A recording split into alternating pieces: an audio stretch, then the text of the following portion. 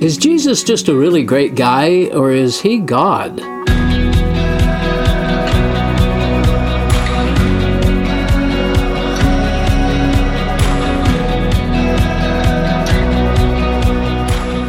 Welcome to another episode of the Ex-Mormon Files. I'm your host, Bishop Earl, and I appreciate you spending some time with us.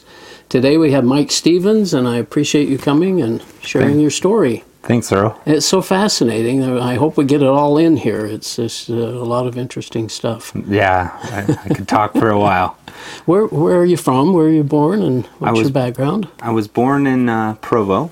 Okay. And I moved up when I was about 4 to Layton, Utah. Okay. And now I live in Kaysville, Utah. So you've been in this area all of your life, huh? Yeah, pretty much. All of your young life? Yeah. And your parents, were they members of the church? They were. They went to BYU. Okay. And so deep roots there in Mormonism. And deep so you were roots. active, I guess? And Yeah, I was. 12, or you got baptized at age 8, I guess? Baptized at 8. Got the Aaronic priesthood when I was supposed to, 12, 14, 16. Seminary. Did you? Yeah. Any questions ever come up in your youth or anything about the church that kind of...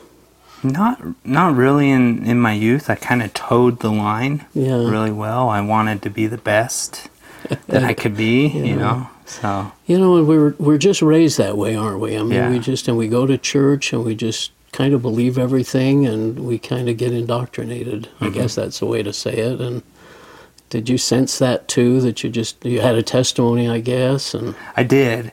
Read the Book of Mormon, that kind of stuff. I read the Book of Mormon a lot, but I did have a rebellious streak in me a little bit. At 16, I decided that I was going to start drinking coffee. Oh, you did? Because all my friends were either going out and getting drunk or doing some of the other things. Well, coffee was on the same list as alcohol. So I thought that was just as bad. So pretty rebellious there. Yeah, I was pretty rebellious. So did that last very long, or was that just Yeah, it was kind of a whole life. I've always liked coffee. Oh, so. Interesting. I stopped, between the missionary and forward until later. But so was it at 19 that you went on your mission? At 19. Yeah, okay. And where did you go? I went to Louisiana, Baton Rouge. Okay. Mission. So... now you went through the temple first, I guess. Went through the temple. How was that experience for you? Well, that was an interesting experience. There were points in the temple that I really didn't like, but I had been told that was the happiest place I should be. So, and I was kind of having this struggle in my mind, what was this, and I'm supposed to be happy about it type feeling. And my parents asked me that, and I just couldn't answer them. I was like, great. Well, you almost have to. You almost have to say that, and you figure you'll just get used to it or learn what it's all about. Yeah. Now you didn't go to the temple during your mission, did you? I did. Where did you go? In Louisiana. So just before my mission, like a year before my mission, they started building those mini temples all around, and Louisiana got one. Okay. Right a year before my mission, so I was able to go 3 times on my mission. As a mission group, they go, and all the missionaries. Well, you could kind of request it, and then they would give you time. So if you request, did it get any better for you? No. When you went the 3 times? No, it didn't. It didn't. Just waited till the last part of it and was like, okay, made it through. So I know that feeling. So the mission really had a lot of impact in your life, and has had an impact in your journey. So tell us a couple of things that happened. Well, first off, I wanted to say a lot of people ask me, how do you feel about your mission? And I tell them I loved my mission because of the things that I was taught on my mission that helped me in the future. So on my mission, I had a few experiences with certain people, and then there was a big church out there that would minister to Mormons, and And so they would come out and kind of hit on a few subjects here and there, kind of planting seeds. Were you just the two of you walking along, and they'd come over and visit, or was it when you went to doors, or yeah, both? So it was both. They would come talk to us, and then there would be other times where we would be tracking and knocking on doors, and as we would go down and go into someone's house and come out, they would go into that same house and teach them the gospel and then leave. So they would follow us around and clear up misconceptions after we left. What did you start hearing? So there were different things coming out between Masonry and the temple and some other things, but one of the biggest things for me was the rock in the hat. They kept talking about this rock in the hat that Joseph Smith used to translate the Book of Mormon. And what I had been taught was that he had, translated it with the plates there, with it in front of him, right. and that's how he did it. Yeah. And this was a huge impact in my life, because at this time, President Hinckley came to my mission, and in that also Elder Holland came, and some other big name people in the church came. Other and general authorities. Huh? Yeah, and they invited about 20 of us missionaries in a room. Was this just to combat this church's efforts, or do you think they were trying to... Honestly, don't know, but... Did they do this elsewhere, I wonder? Or, anyway. Yeah, I'm not sure. That must have been but fascinating. This was a great seed that was planted. But, as missionaries, we're thinking, this is great. We get to talk to the prophet of the church and ask him questions openly in this closed room. And they were encouraging you to do that. Yeah, they were encouraging us. Okay.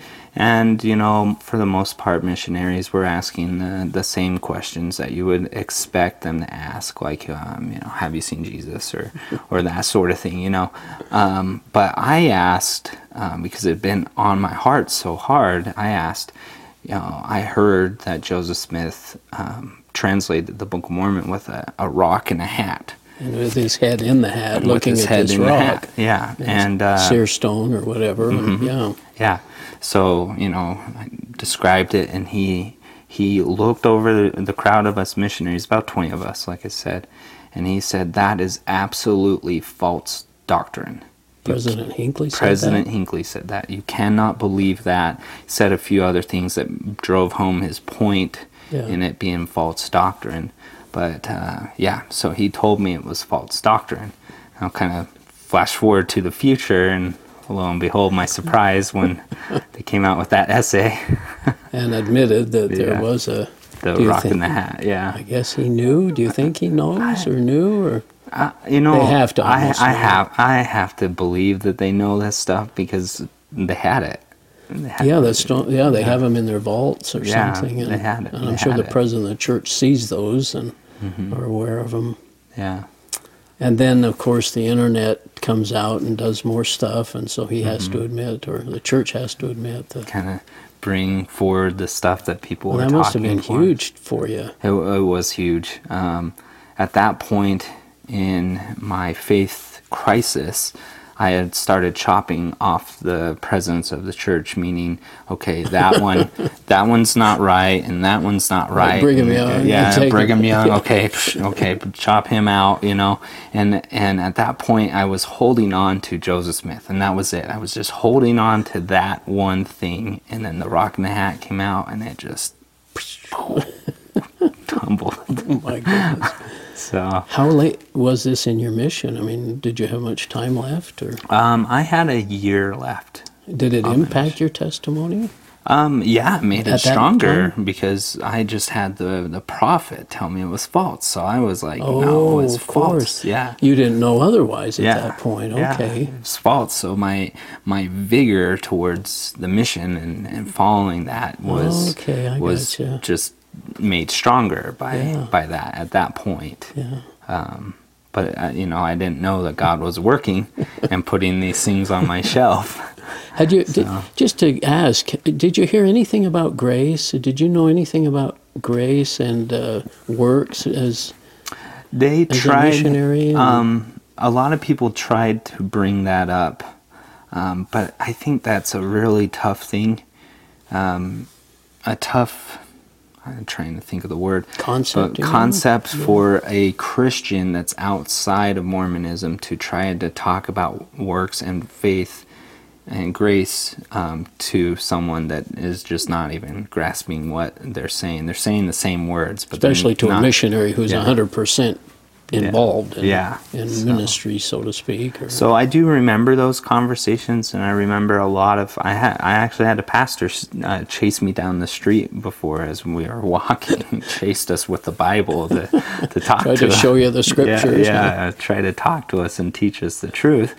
This was the Bible Belt, right? It was in the Bible Belt. There was a lot of Christians there. So, anything else on your mission that you wanted to mention? No, I think those were the big pivotal points for me. One thing I do ask some missionary, or some of you, the people I interview, is, did you feel like you were preaching Jesus, or were you preaching the church? I was preaching the church. If you were to ask me then, I would have said Jesus. Really? But today, I would say the church. Oh, you felt on your mission that you were... Yeah, because it was the Church of Jesus Christ. Well, sure. It has his name, so I would have done some gymnastics into that. Got into it, but okay. Yeah. Anyway, you come home, and what happens in life? Well, I kind of toe the line once again. I get married kind of really quick, out of the gate, which turned out to... In the temple? Yeah, in the temple. Yeah. We got married outside the temple first, and then we got married in the temple later. Okay. Like a year later, thing. And then I held various callings to the church: Elders Quorum Secretary, Elders Quorum President. Oh, yeah. Just other various callings. Just had a good testimony. The church was true, and you're just moving forward. Yeah, moving forward and gung-ho, and I don't know, one day I just was tired. What happened? I had like 3 or 4 callings, because they were just passing on callings to me, and it was like, I'm just tired. Well, get Mike to do it. Yeah, I'm just tired, and I just kind of stopped going. Really? Well, yeah, I just kind of stopped. But I never stopped believing. It was just like, I need a break. Yeah. I need a break for a minute. A sabbatical. A sabbatical from church, because this is getting too much. Yeah. And how did that last very long? Or?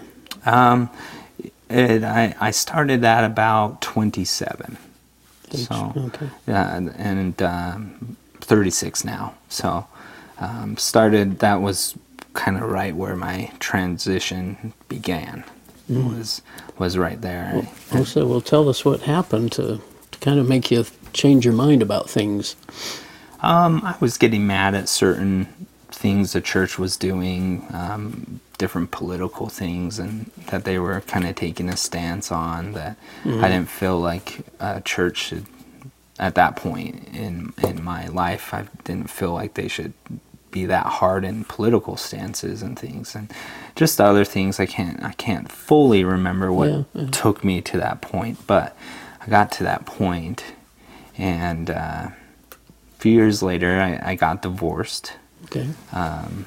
And it's always impactful. Yeah, it is. It was, and I became angry, but I was still holding on to Joseph Smith. This was still holding on to Joseph Smith, but I didn't want the missionaries to talk to me, and I didn't want home teachers, and I was holding on, just holding on to that. And church is true, and Joseph Smith's a prophet. Huh? Yeah. He's a prophet in church. I'm questioning, but he's a prophet there. Yeah. But then the rock and the hat happened, and that I was like 32. And how did that happen? Did you just read about it, or the essay came out from the church? Oh, the essay. Yeah. Where they admitted. Mm-hmm. And they show a picture of, I believe it was President Nilsson now, looking at the rock and the hat, and he had this angry face. And that was the picture they showed. Yeah. You saw, and that kind of took care of the hanging on to Joseph Smith. Yeah, I part. just took that, and it just swept the legs right out from me.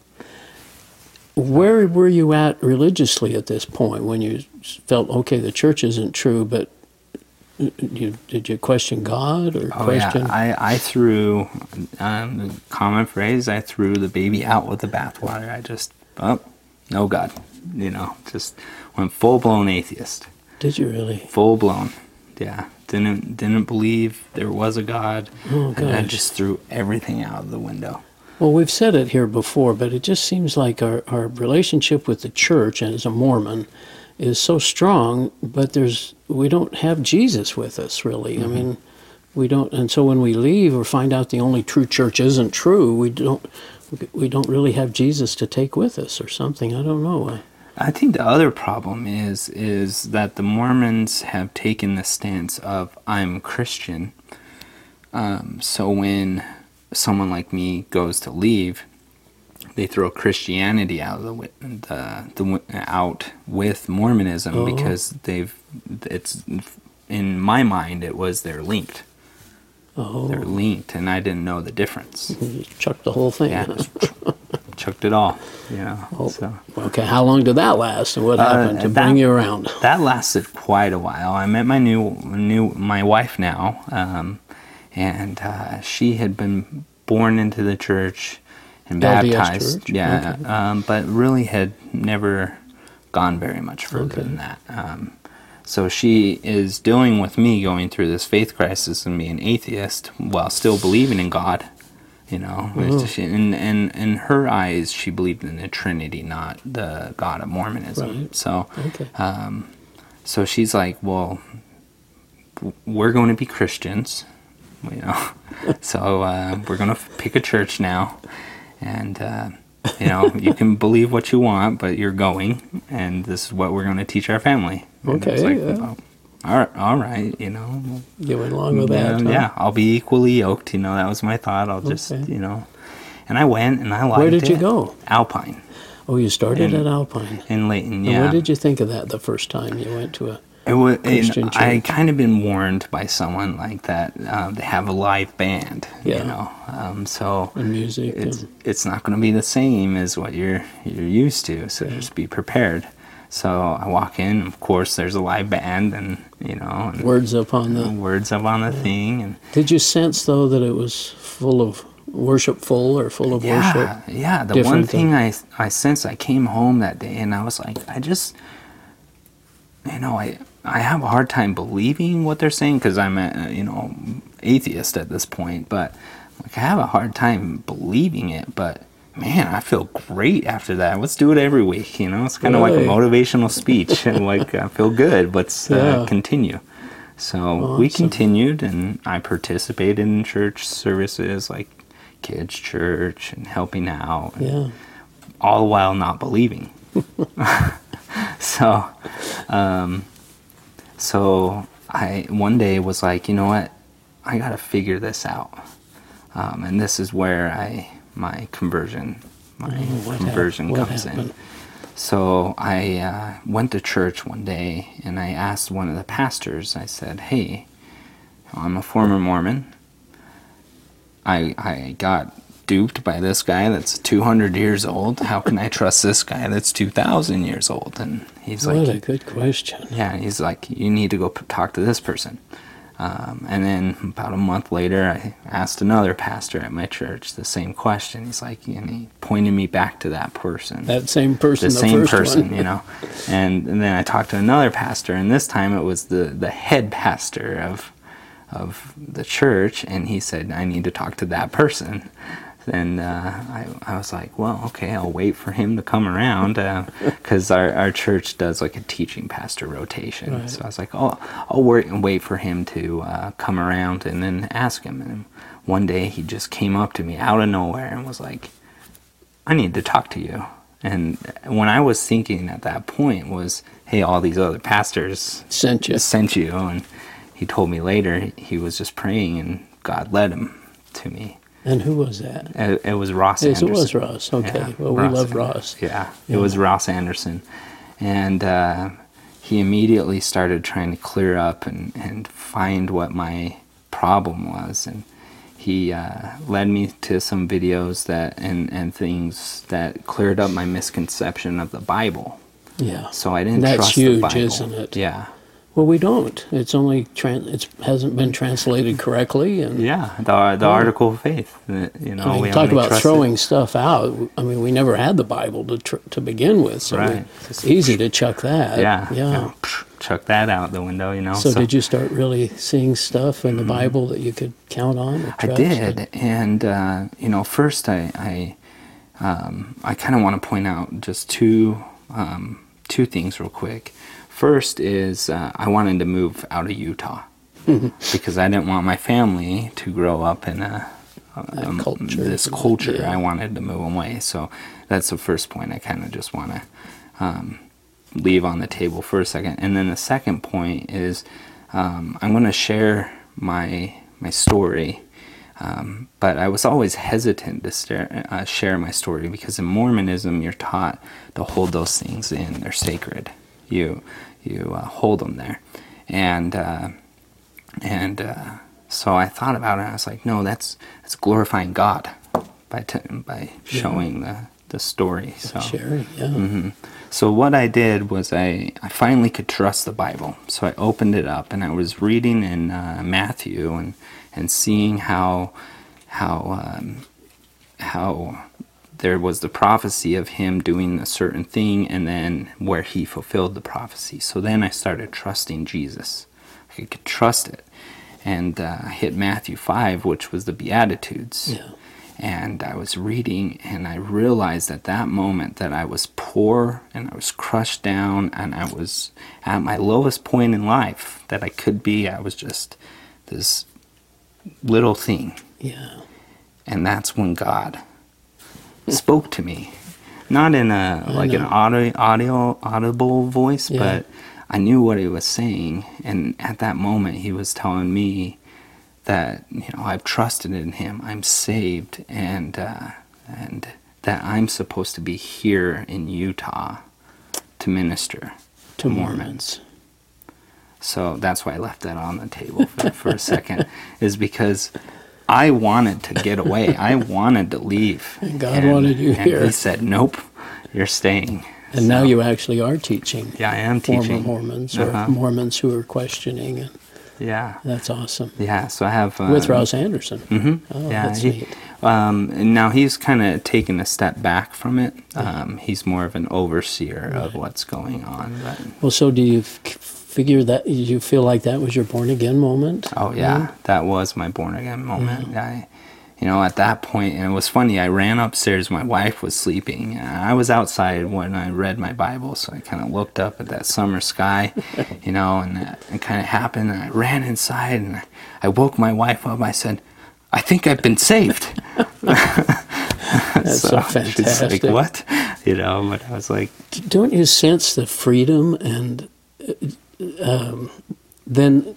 just the freedom of having that knowledge. Yeah. I mean, your shoulders are less burdened. Yeah. It's fantastic, isn't it? Mm-hmm. It is.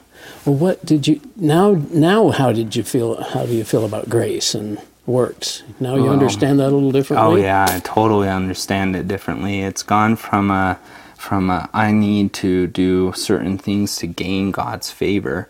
I remember when I first came to faith, I would catch myself praying and I'd say, if I did. And I was like, oh, wait, that's wrong. And not if, But it became I trust in him, so I'm turning away from my bad sin and trying to follow him. Yeah. So I realized that it was a present from God. A gift. And a gift. And now he's changed my heart so I can go and tell others.